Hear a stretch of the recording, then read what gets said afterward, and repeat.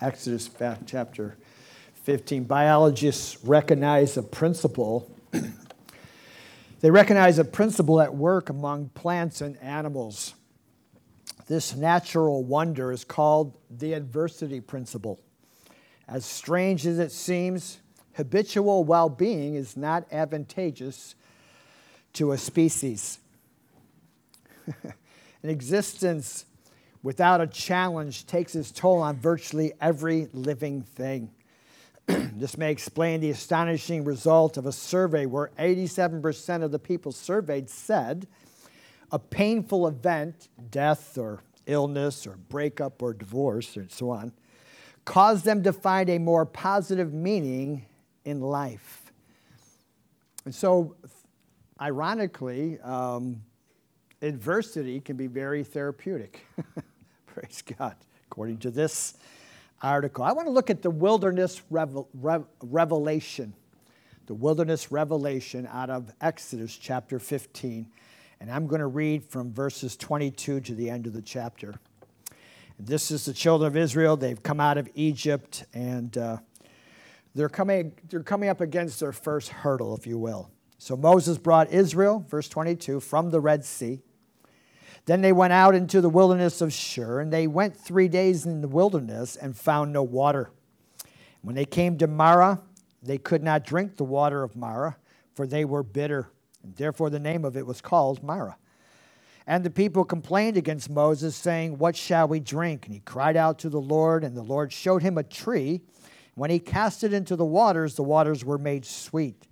Then he made a statute and an ordinance for them, and he tested them, and said, "If you diligently heed the voice of the Lord your God, and do what is right in his sight, give ear to his commandments, and keep all his statutes, I will put none of the diseases on you, which I have brought on the Egyptians, for I am the Lord who heals you." Verse 27, then they came to Elim, where there were 12 wells of water and 70 palm trees, so they camped there by the waters. I want to consider with you the wilderness revelation. And consider with you, first of all, the Christian experience. And we're obviously going to look at this in the context of what we're looking at here in light of God's work, his revelation of himself. Amen. And as the people of God are brought into the wilderness experience here, because a large part of living for God is we live by faith, right? Isn't that the Bible says? It repeats itself a few times. The just shall live by faith. Amen. And at the same time, we have to maintain a sense of our purpose and our destiny. Why I'm doing this or why I'm going with this. Amen. And so just have an understanding of, as we're, living by faith, we understand why we do what we do and where we're going. Kind of brings it into that perspective. Amen. This entails all of our perspective, if you will. Amen. Because the meaning of the details, if you will, of living for God, the whys and the how comes, can get lost if we don't keep in touch with the big picture. Because I know sometimes people get to a place it's like, why am I doing this? It's like, but you're missing the big picture. It goes all the way back when God brought you out of Egypt, remember? When he brought you out of sin and when he saved you and you woke up one day and said, "Oh, this is the greatest thing that's ever transpired in my life." Amen. I've had some great times, but I'll tell you what, nothing compares to my salvation. And you know what? God saved me and I'm on my way to heaven. Amen. We used to sing that song. On my way to heaven. Amen. I can't remember all the words, but I'm not going to sing it for you this morning. But anyways, the point is that, that meant so much in those early days. It's like, yeah, this is what this is. I saw the big picture. But, as the years go by, when things come and go, you can miss the big picture. Miss the purpose and the reason. The meaning of all the details as we live for God and have disciplines and so on. And as the redeemed, we're not just following another religious system. You got to understand this. We are God's people. Amen. And we are partakers of his covenant. Amen. We are God's very own people. A people that God makes known to. Amen. That he seeks to manifest himself to. A people, amen, who are set on fulfilling His purpose and His design in the earth. We are the people of God. And we have an Old Testament record from Adam to Noah to Abraham, Isaac, Jacob, Israel, amen. And what we are is rooted in that very heritage, amen. In Exodus, we see the deliverance of God's people. They're delivered from being slaves to the Egyptians by the power of God. It's factual, amen, but it foreshadows the cross, amen, and the deliverance that we receive, if you will, at the cross. This is why I can say when I got saved, God brought me out of Egypt. He brought me out of the old life. He brought me out of my bondage and my slavery to my sin and everything that goes along with that. It's the exact same picture. So God delivers the people that they might go and possess the very promise that God made all the way back to Abraham. Amen. Where God said, you know what, they would be His people and God would be our God. But the place between deliverance and the promised land is the wilderness. The place between the deliverance and the promised land is the wilderness. And there's always a wilderness that has to be dealt with. There's always a wilderness that you have to pass through. Think about it. It's very true. Get saved, delivered. It's so exciting, so wonderful. You come out of Egypt. The Egyptians army is all floating in the water. My old life is behind me. Nothing better. I can still, I'm telling you what, I can close my eyes, I can relive my salvation 1,000,000 times over. Being delivered, all the little weirdness and bondages, the habits that I had were just kind of started to fall off. It's like, wow. Wow. How could you possibly do this? Amen. And then the wilderness. Let's talk about the wilderness. Amen. You know, the wilderness is a place of revelation. That's why I'm talking about the wilderness revelation. It seems that when God wants to work in a man or a people, reveal Himself and prepare them, He first takes them through the wilderness. I mean, you'd think God would take some other place, amen, to do a work in our lives, amen. But it seems like He chooses the wilderness as a place to reveal Himself in the most intimate ways. As a place, amen, where He does His deepest work in our lives. And it's founded in Scripture, amen. If you look at it, you know, it was in the wilderness that God prepared Moses. 40 years in the backside of the desert. And I scratched my head and thinking, 40 years? Okay, he lived to 100 and something, but still 40 years is a long time. 40 years in the backside of the desert, and all of a sudden one day He reveals Himself to this man, and off he goes on to the mission that God has called him to do. I think about David. You know, David spent many years in the wilderness running from crazy King Saul. But in that time, in that wilderness period, amen, you can pull out some of the Psalms and identify with what David's going through. God's doing a work in this man's life in the wilderness. And there's times he don't think so. I mean, right at the end, he runs over to the enemy's side and, you know, just crazy decisions he's making. But here he is in the wilderness, and God is revealing Himself to this man. How He's delivered him from Saul time and time again. You have Jesus Himself. The dove comes down at His baptism, filled with the Holy Ghost. The Spirit of God leads Him into the wilderness to be tempted by the devil 40 days and 40 nights, long before He even starts His ministry. So the wilderness is meant to be a place that we pass through, not dwell. We don't live there, but we're meant to pass through it. The wilderness, it's a barren place. It's a lonely place. It's even a harsh place, amen, with hardly any natural comfort, hardly any, means of life, if you will. And it does. It entails a place. The wilderness entails maybe possibly a time. The wilderness sometimes can be a season in your life that you're passing through, an actual experience that you're experiencing, amen. Maybe even in our own hearts, in our own spirits, it's like I'm going through a wilderness time, a season, amen, in my life. In fact, there are probably times throughout our lives that we're going to have aspects of the wilderness because we're not quite to the promised land we're talking about as far as making eternity our home. And in our travel there, God is still doing a work in you and I.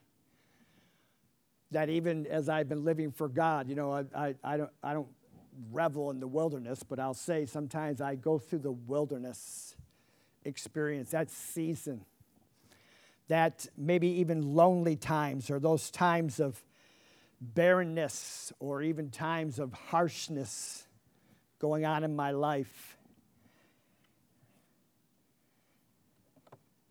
There's lessons that we learn or maybe fail to learn, which are really critical in the wilderness times.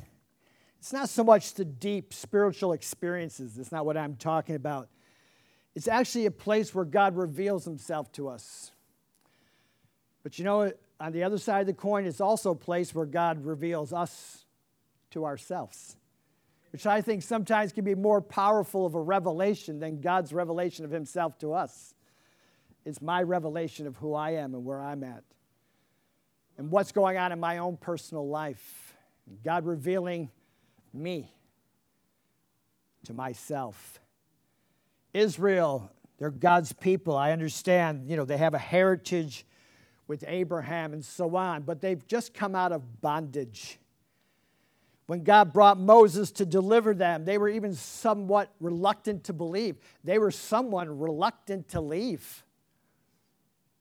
In fact, when Moses started moving in that direction, Pharaoh, of course, he bucked it. And immediately starts putting on all this burden on the children of Israel. And immediately they start coming against it. Immediately they're upset with Moses because their lives are being disrupted. Amen. Pharaoh traps them by the sea. They complain, oh, this is why you brought us out of Egypt. Because there's no graves in Egypt, so you're going to kill us out here. I see.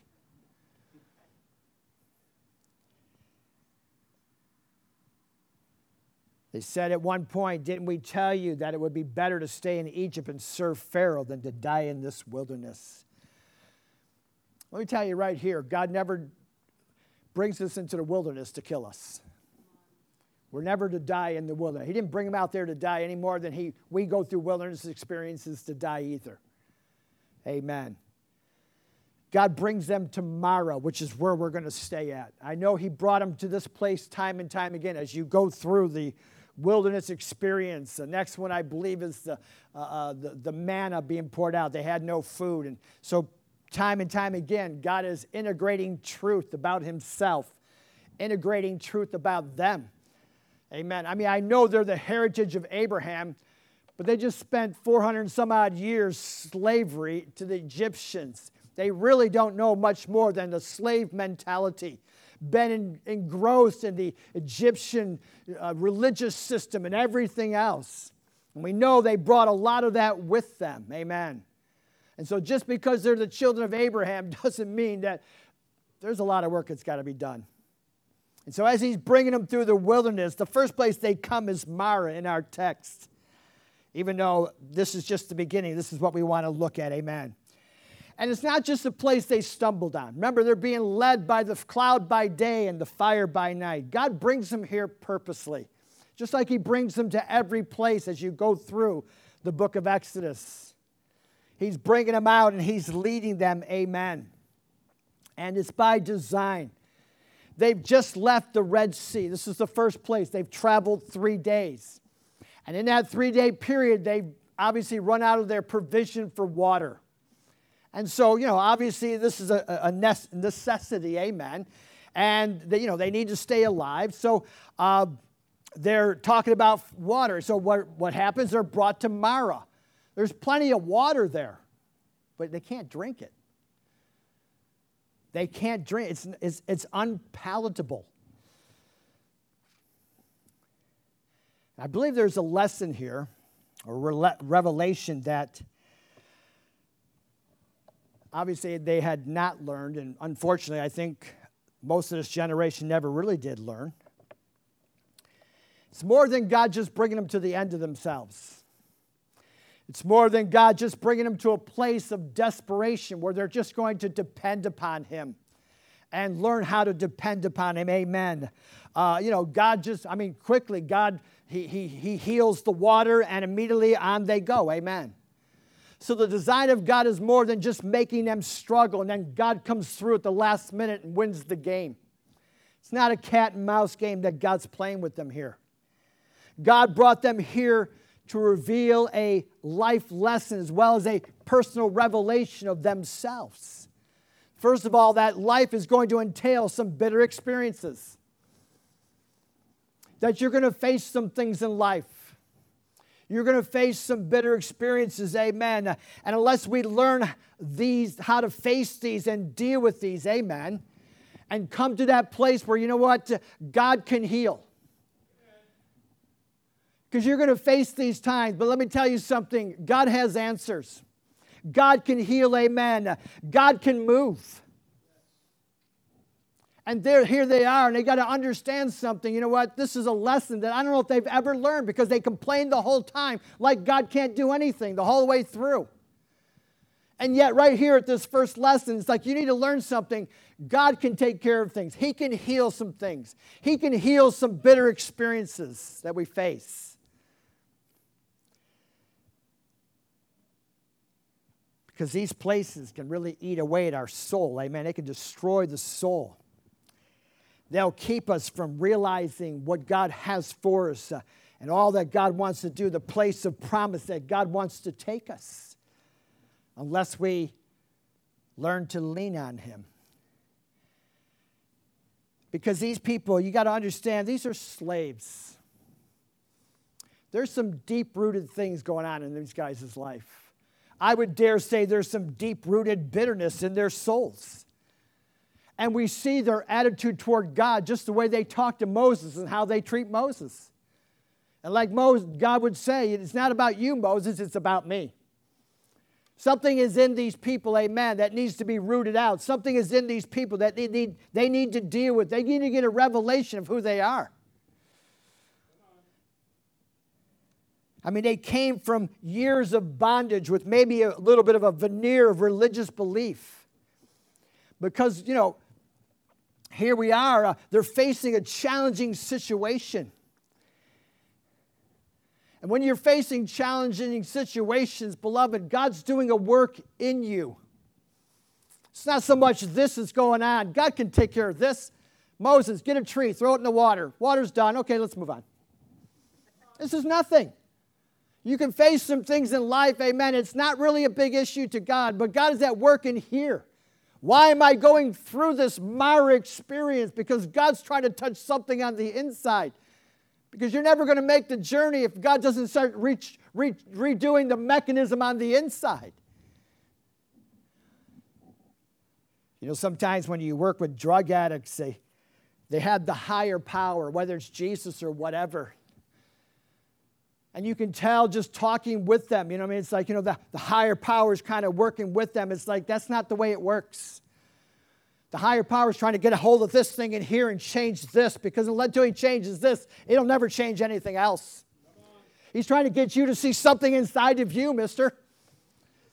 It's not about getting the big guy in the sky on my side. I mean, we can see this in our text. It's like God is on their side, but that's not what God's doing. He's not just trying to say, I'm for you and I'm against everyone else. God loves everyone. He's trying to do something in these people's lives. There's some bitterness, obviously, that's sitting in these people's hearts, rooted in them, amen. Years of bondage that need to come out, amen. He's bringing about change. That's what has to happen, huh? A lot of times I face things, and you know what needs to happen more than anything? I need to change. I face bitter experience. I face situations that are just barren and hard places. It's like, I need to change. I don't like changing, do you? I look in the mirror and I go, you're all right. That mirror can talk. That's why you buy the cheap ones from Walmart. They'll never talk. Amen. But I need to change.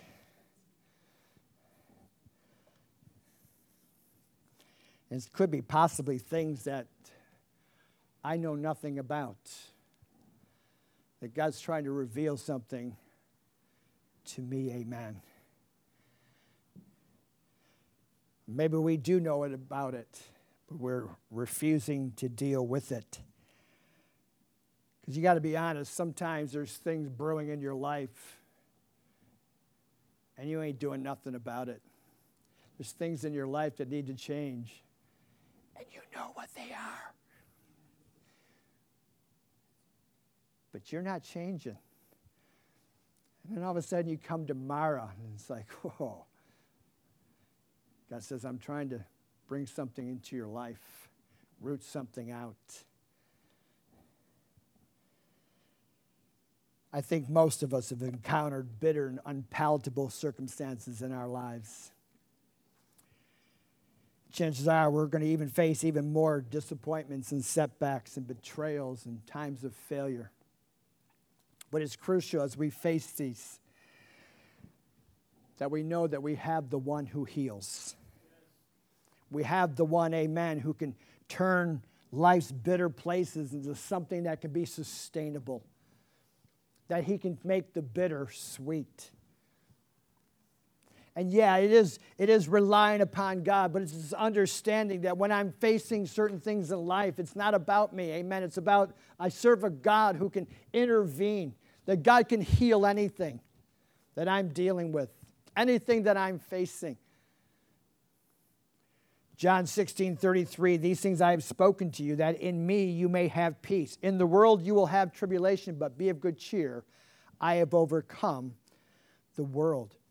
In our text, verse 25, he makes a statute or an ordinance for them. Amen. The Bible says, and he tested them. In other words, he made a law that would guide and govern his people. They could always reckon on God's help and God's healing power, God's deliverance. This is kind of what he's laying out. You can always depend upon me. So the healing of the waters really wasn't just for a moment. This thing is more than that. It goes back to things before. That they're facing something now, but something's being dug up from before. So this healing is something from the past, but it's also something for the future. That God is trying to do something in here for future days. Dealing with something that comes from past days. It's a lot larger. Reaches well into the future. The tree was revealed to Moses and he cast it into the water. And I think about that. There's just no natural, rational way to figure out how this works. I do believe, as many commentators do say, it's a type, it's a picture of the cross. The Calvary's tree, the Bible says. That here's Jesus, amen, that all the pain and suffering humanity was overcome on the cross. This is what Jesus did on the cross. That you and I, when we come to Mara, amen, you can cry out, or you just need really to bring it to the cross. Amen. Bring it to Jesus. Yield your will to God's will. Accept, amen, what he permits. See, the revelation really is, I am the Lord who heals you. And I understand we can link it to the body. That's true. But it's interesting that he says, I will bring none of the diseases that were on the Egyptians, I will bring none of them onto you. So in other words, he's dealing with an aspect of judgment. He's dealing with an aspect of a curse. Amen. That healing of our bodies and the bitter waters of life are not so much two separate events, but maybe times they're often interrelated. We even see this in people that, are physically healed. A lot of times it comes from inside. They can be bitter and angry and upset, amen, and it affects the physical. There's an inner relationship with these things. That when we come to the bitter waters of life, listen, you're not just a victim. It's not just, why is this happening to me? No, listen. Something needs to change in your mindset. Something needs to change in your attitudes. Amen. It's not poor you. It's not poor me. Why is that happening? Well, sometimes something needs to change in me. Deal with those things that I'm harboring in my heart and begin to start trusting God. Be willing to face them, renounce them, put some things away. Start to walk by faith. Lord, you can turn the bitter into the sweet. Maybe some things need to be surrendered in my heart. My pride or maybe my arrogance. We could list of many things. But between deliverance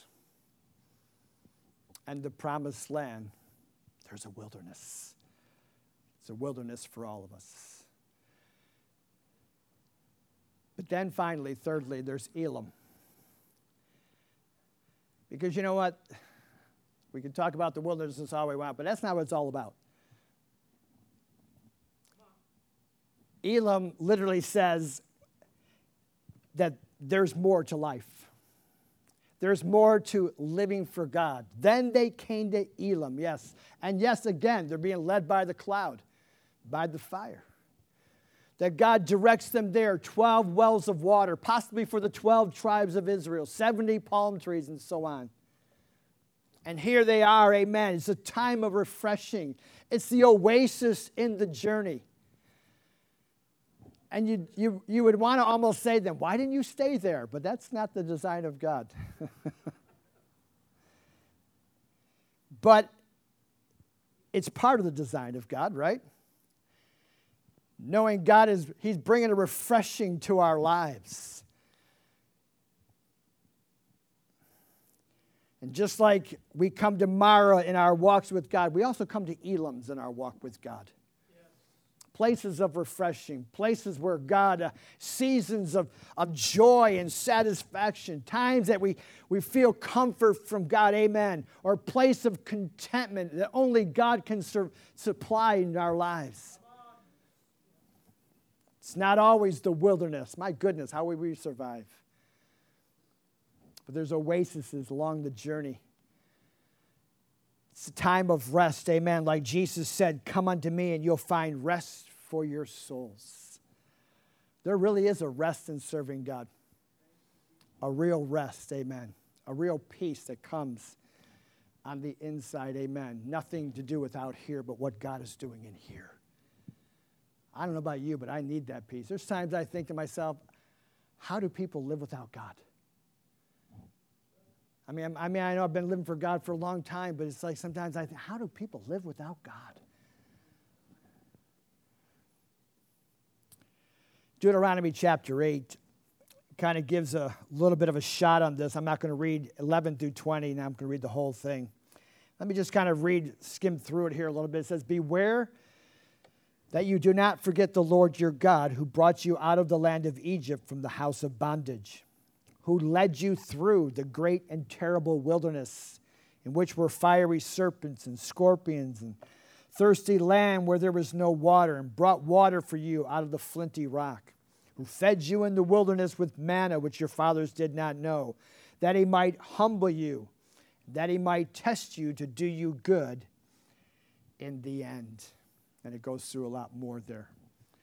But I just kind of wanted to bring that out. That's what God's at work at, to do you good in the end. It's good living for God. It's good living for God. I have no complaints. If I have any complaints, it always comes back to me. I seem to find myself in the middle of my complaints. If I could get this guy on board, I'd be doing well. Charles Swindoll made this statement. He says, I'm convinced that life is 10% what happens to me and 90% how I react to it. You know, there's no such thing as a correspondence course for swimming. right? You're not going to learn how to swim, amen, unless you get in and get wet. Faith is the same. It has to be developed actively, amen. Has to be developed in the going. Spiritual growth comes when we engage ourselves in what God is saying to our lives and to our hearts. I'm going to believe God. Jump in and get wet. As the scripture says, the just live by faith. Amen. Because we're all going to face wilderness experiences from time to time. We're going to face the Elams as well. But I tell you what, we serve a God who heals. Amen. We serve a God who heals. Amen. And as we're living for God, that's one of the lessons you don't want to let go of, because you're going to face some things in life.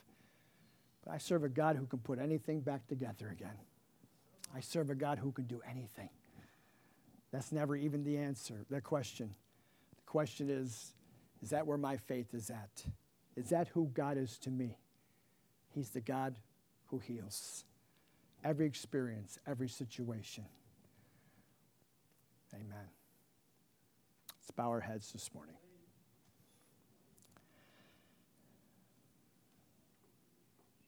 The wilderness revelation.